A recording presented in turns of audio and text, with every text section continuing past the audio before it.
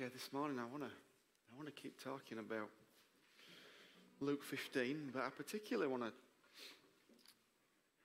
focus how Jesus frames repentance in Luke 15 and how that reaches a crescendo with the return of the younger son. And what I'm trying to do as we continue to explore these stories of Jesus is build a picture of what I believe Jesus is trying to say and the things he's trying to communicate. And the key thing underneath it all really is this, that the journey of the Christian faith is really a journey of accepting that you're accepted. And many ancient writers would say that Luke 15 was the gospel within a gospel. And that actually, if you want to know about the gospel, it's all there in Luke 15. The truth is you're accepted right now, thank you, just as you are. You don't have to do anything to be accepted. You can't do anything to lose it. But of course, most of us are really good at denying our acceptance by Father and coming up with all the reasons why it can't be possible. But these three parables that Jesus tells in Luke 15 are all about who's accepted, and they also tell a story about what acceptance looks like, how it happens. And if you've been listening to me at any point in the last few months, you'll know I've been impacted by Henry Newman's book, who writes that home is a place beyond earning, deserving, and rewarding, a place of surrender and complete trust. To make my home, where God has made his, is the greatest spiritual challenge. And there is something deep within me that as soon as I read that, when that's right, that's what home really is. A place beyond earning, deserving, and rewarding. And I talked about last week about the younger son coming home and that he came to his senses, and we said that for him to return home meant these 6 things. It meant seeing the reality of the current situation, pigsty and all. It meant realizing life is better at home and therefore worse away from home. It meant recognize the goodness of the Father. It meant understanding there's no need for groveling apologies or long admissions of guilt. It meant allowing the Father to delight over us because we are his kids and we are home. And it meant accepting his robe, ring, and sandals and all that means. After I left last Sunday, I dropped Sam off at one of his friend's house. And his phone was dying, so he said, "Dad, can I borrow this charger?" And it's like this little one that just lives in the car. I said, "Yeah, okay, son, but that's my little one that lives in the car, so bring it back." So anyway, I saw him about 9 o'clock that night, and I said, "You have a nice time?" "Yeah, yeah." "Did you bring my charger book?" "Well, I know where it is, Dad. It's at Elsie's house." And I went, "Well, I told you." And then he went, "Well, hang a minute. There's not been any need for grovelling apologies or long admissions of guilt. You just meant to run and give me a hug." I said, "You're right, son, come here. Now go get me blinking charger." It takes a long time to get these things out of us, doesn't it? It takes a while, but I loved how it sat in him, I think. No, I loved it. I thought it was fantastic because it made me go, "Ah, you idiot, Adam. That wasn't a very good father, was it? It's a flipping little charger that means nothing." Anyway, at the end of the day, these 6 thoughts are just different expressions of one underlying thought, which of course we've mentioned a few times. This is it. It's a journey of accepting that we are accepted by Father. And this morning I want to help us on that journey by continuing to look at Luke 15 and the parables that occur before that, because Luke 15 is really a collection of 3 parables that all, there's a building in them. There's a sense that Jesus is saying different things in different ones, but he's really building on this sense of who's accepted.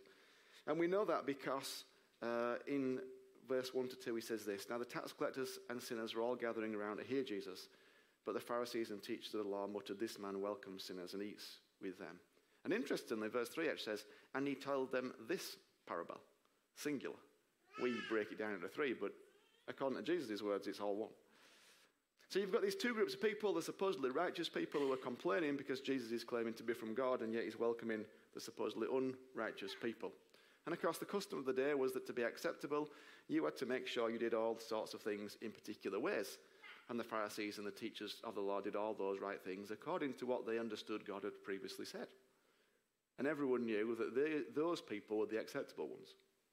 And anyone who didn't do these right things was considered unrighteous and therefore unacceptable. But here is Jesus, who claims to be from God and yet is welcoming the sinners and the tax collectors and even eating with them. And the words Luke uses here tells us that Jesus wasn't just welcoming them, he was accepting them as friends. And not only is accepting them as friends, but he's sitting down and eating with them. And to eat with somebody in the ancient Near East was signifying a deep value of those people. It wasn't like us, we'll have a meal. If you had a meal, you were accepting them in every single way at some deep value. You said you valued them, you cared for them, and you accepted them. To welcome them, to befriend them, was one thing. To eat with them was something else. So all these three stories that Jesus tells are in response to the mutterings of righteous people about who is acceptable and who isn't. And what we see is Jesus is redefining what it means to be lost and what it means to be found. But more than that, he's redefining how we get found and what it means to be found. So first of all, he tells this story. Suppose one of you has 100 sheep and loses one of them. Doesn't he leave the 99 in the open country and go after the lost sheep until he finds it? And when he finds it, he joyfully puts it on his shoulders and goes home. Then he calls his friends and neighbors together and says, "Rejoice with me, I have found my lost sheep."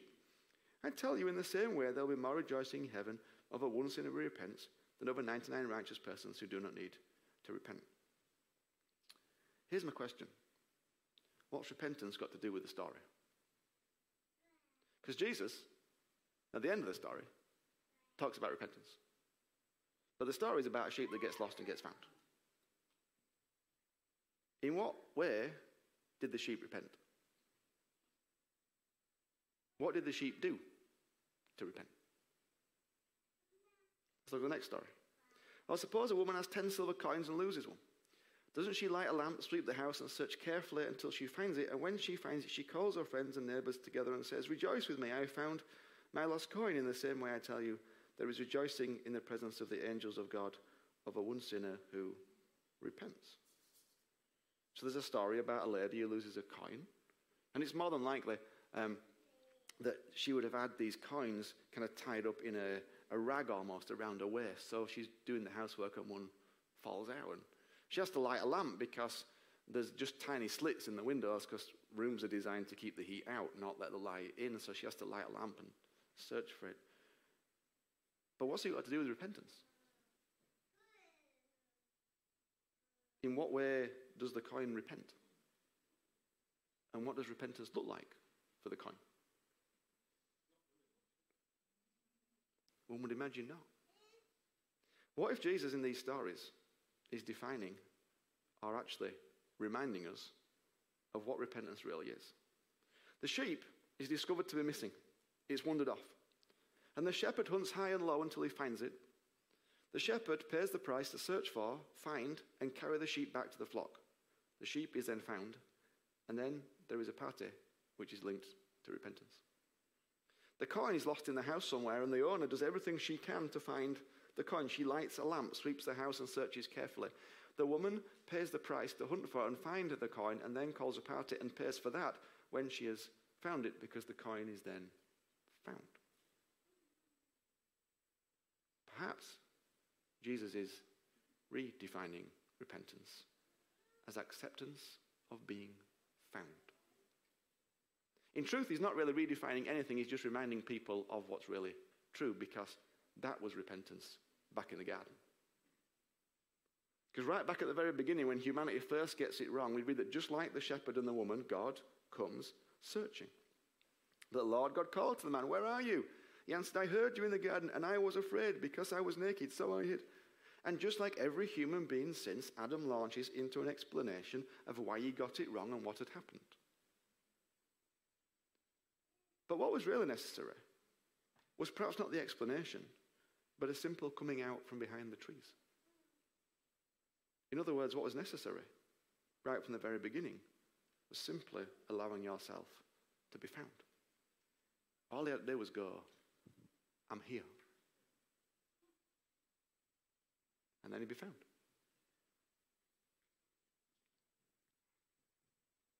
Let me show you how this works in the one with the prodigal. We know the prodigal asks for his share of the inheritance, and he wastes it all, finds himself having nothing and feeding pigs to try and get by.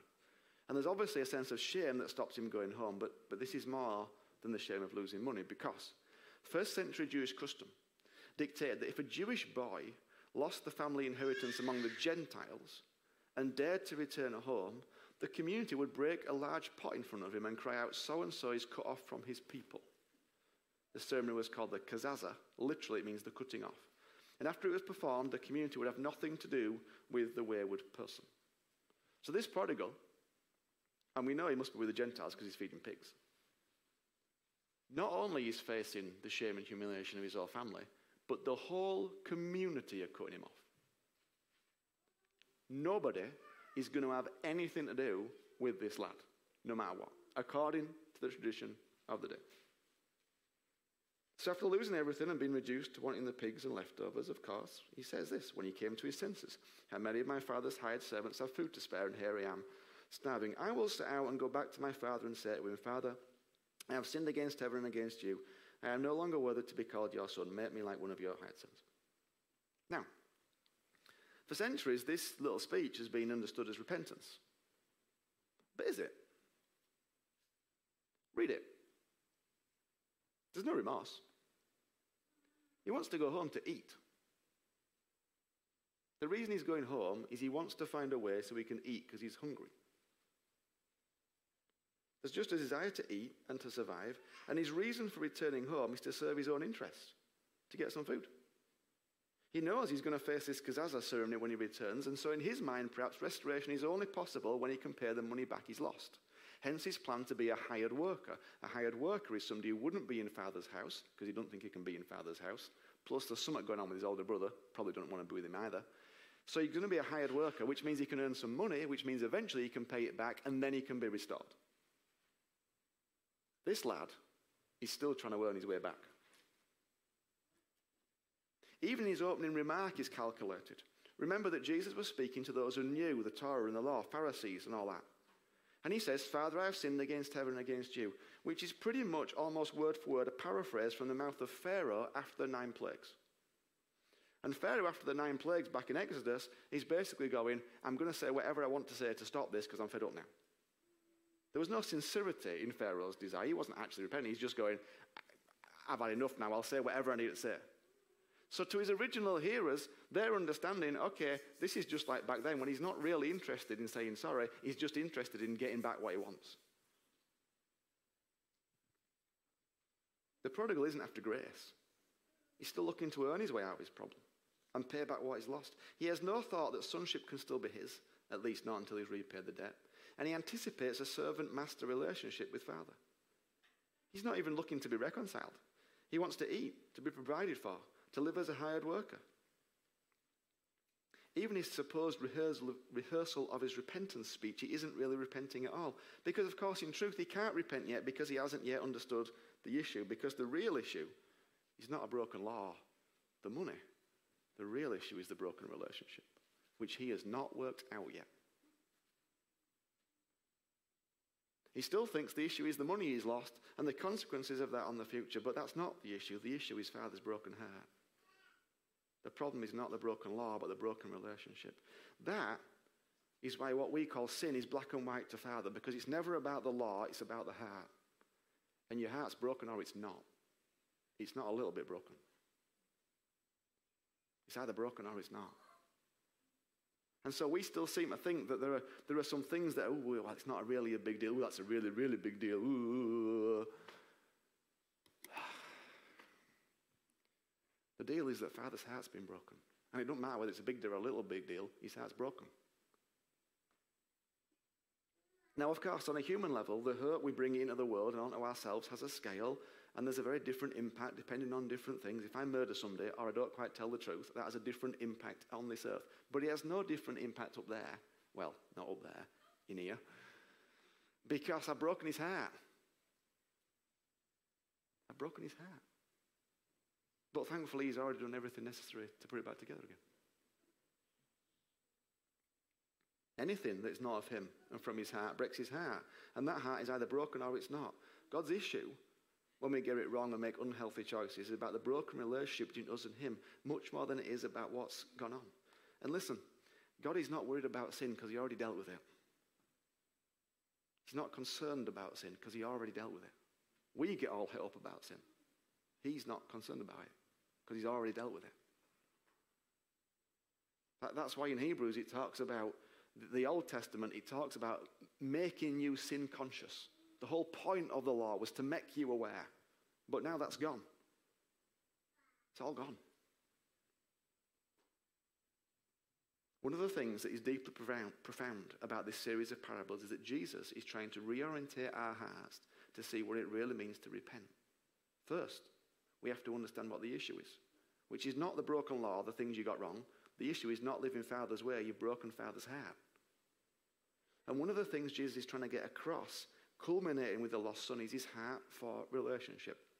So often we get lost in trying to repent because we're yet to fully understand the issue is not with the broken law, but with the broken relationship. And one of the many sticking points many of us have is the shame and guilt we feel when we get it wrong. We simply don't feel like we can or even should be able to walk straight back into Dad's arms. And we've got, Bonhoeffer's phrase of cheap grace rings in our ears. Oh, there must be some deep cost to it. Yes, there was a deep cost to it, paid for by Jesus. Grace is impossible to be cheap because Jesus already paid for it. But of course, some of our previous upbringing kind of gets stuck in some of these places. But this kind of dwelling in the shame and guilt makes a mockery of our repenting, because if at any time we go into hiding from God, as Adam did back in the beginning, then by definition, we cannot be found. All our repenting based in hiding is not really repenting at all. So all our repenting when we go, well, I just have to sit here for a little bit and I can't worship and I can't pray and God won't listen to me, that's not repenting, that's hiding. All you've got to do is stop hiding and you've automatically repented. Does it make sense? And of course, we know, well, Adam, there's that Greek word metanoia, and that means repent. Yeah, it's a Greek word. And where did the Greeks live? In their heads, in their minds. Jesus said it in Aramaic, he didn't say it in Greek. I've not looked at what the Aramaic is, but you can actually read, well, you can't, I can't, but you can read translations of Aramaic versions of the New Testament. And you read some of this stuff, you realize there's these little hints and that give all this sense of his grace and his goodness. But we've got it in the Greek, and we've got all the Greek thinking. Then we've gone, oh, yes, it's a change of mind. Repentance is not a change of mind. It's just not. It's living in the grace that's already yours and being found. That's what repentance is all about. And of course, if you keep making unhealthy choices, well, you'll reap those rewards. That is your choice. And of course, don't do it because it's better for you and everybody around you. But actually, that's you making life better for you. That's nothing to do with your relationship with Jesus. We think our repentance is about making it better for God. No, all your changing of mind, all your not doing this, not doing that, doing this, doing that, that's about you and you having a good life. No, it is. Don't make any difference to Jesus. He's already done it all. None of your doing affects him. It affects you and those around you. But it doesn't affect him. To truly repent will mean to allow yourself to be found like the sheep and the coin. And as we'll see in a minute, the prodigal son. But what to do with all that guilt and shame that hounds us so often? Well, you remember I told you about the Kazazza ceremony, the one where the son who lost everything with the Gentiles is cut off from the whole community. Can you imagine the dread running through the prodigal's head as he nears the village, the shame, the guilt, the condemnation that he's no doubt just waiting to be poured out on him? So he's walking towards that village, waiting for the first person who sees him to go, this boy's back, somebody go get the pot, come on, let's tell him what we think about him. But as he approaches the village, he sees an old man literally racing towards him. That's what the word means, racing, not running, racing toward him. And then he realizes that this old man is Dad, which is painfully shameful for Dad on a few fronts. Because for him to race, well, you just don't do that as an old man. A man of his age and standing would always walk in a slow, dignified fashion. And to run would mean the need to take the front edge of his robes and lift them up, revealing his legs, which was deeply shameful for a man of any age. Why is the father willing to race to the son in such a humiliating and shameful way? Because father knows all about Kazazza. He knows that if he can welcome the son home first, then no one in the village will dare enact the ceremony. They will follow his lead. So to spare the son the shame and humiliation of it all, the father takes it upon himself. He becomes the one whom everyone is watching wide-eyed as he breaks every cultural convention to get to his son first, because he is more than willing to take on all the shame and the humiliation so the son doesn't have to endure any of it. At what point did the son repent? He turned around and walked home. Yeah.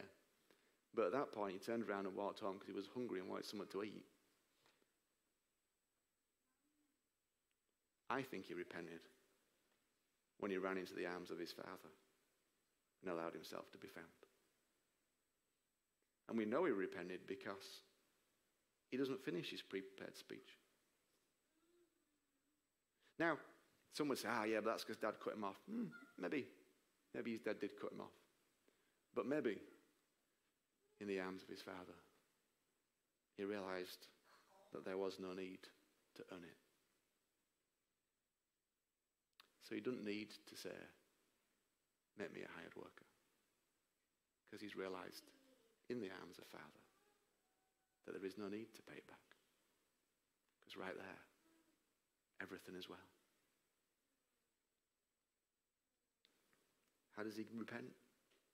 He repents by giving up any thought that he can work his way out of it or pay back what he lost, and by choosing to accept that he is accepted by the Father and welcomed home. So perhaps repentance is about allowing yourself to be found. Perhaps it's about stopping hiding and just allowing him to find you where you are. And when you wander off the best path like Adam and Eve did in the very beginning, and Father comes looking for you in the cool of the day, asking, where are you, like he does, then the best response is not to give an excuse or to explain why you are where you are, or to tell him all the reasons why he can't possibly find you. If you really want to repent, then simply come out of your hiding place and allow yourself to be found. And then perhaps you'll embrace repentance as Jesus teaches it in Luke chapter 15.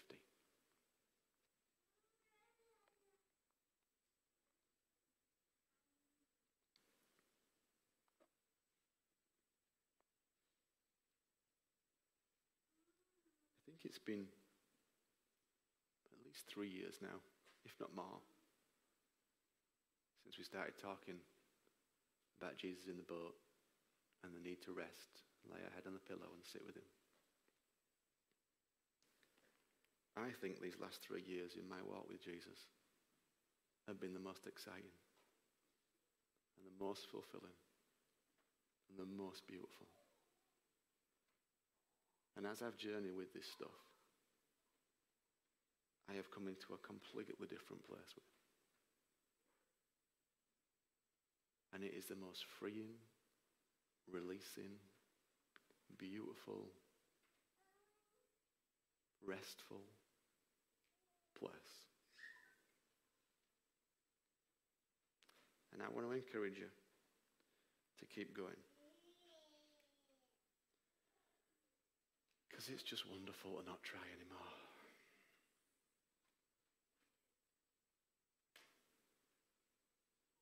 Catches me every now and again, but most of the time I'm there. But for now, this is what I want to finish with, okay? I suppose, to put a practical front on it, being found means just going, here I am, God. This is going on. I'm aware of it, and I'm here.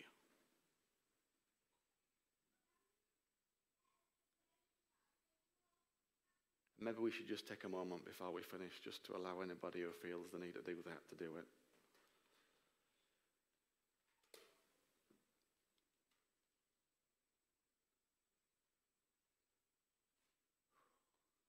Father, I thank you that just as you did all back at the beginning, you still walk the garden in the cool of the day, asking, where are you?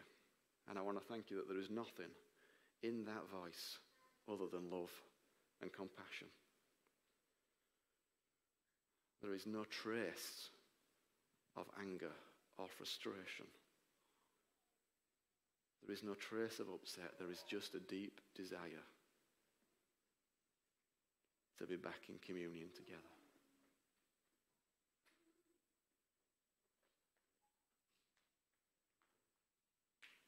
And Father, I pray, Lord, especially for anybody who felt like they just became aware of something that was in the way or something that was blocking or some sense that they were separated from you. Father, I pray that right now, as they just allow themselves to be found,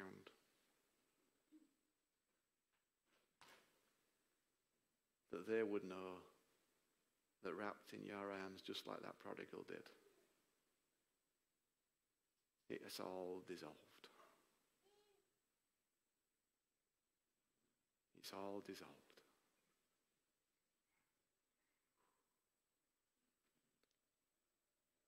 Thank you, Lord.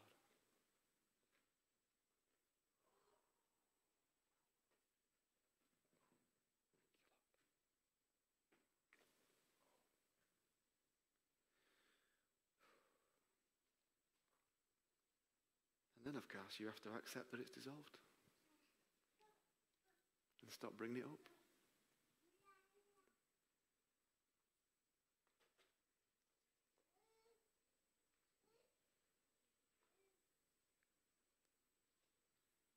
Amen.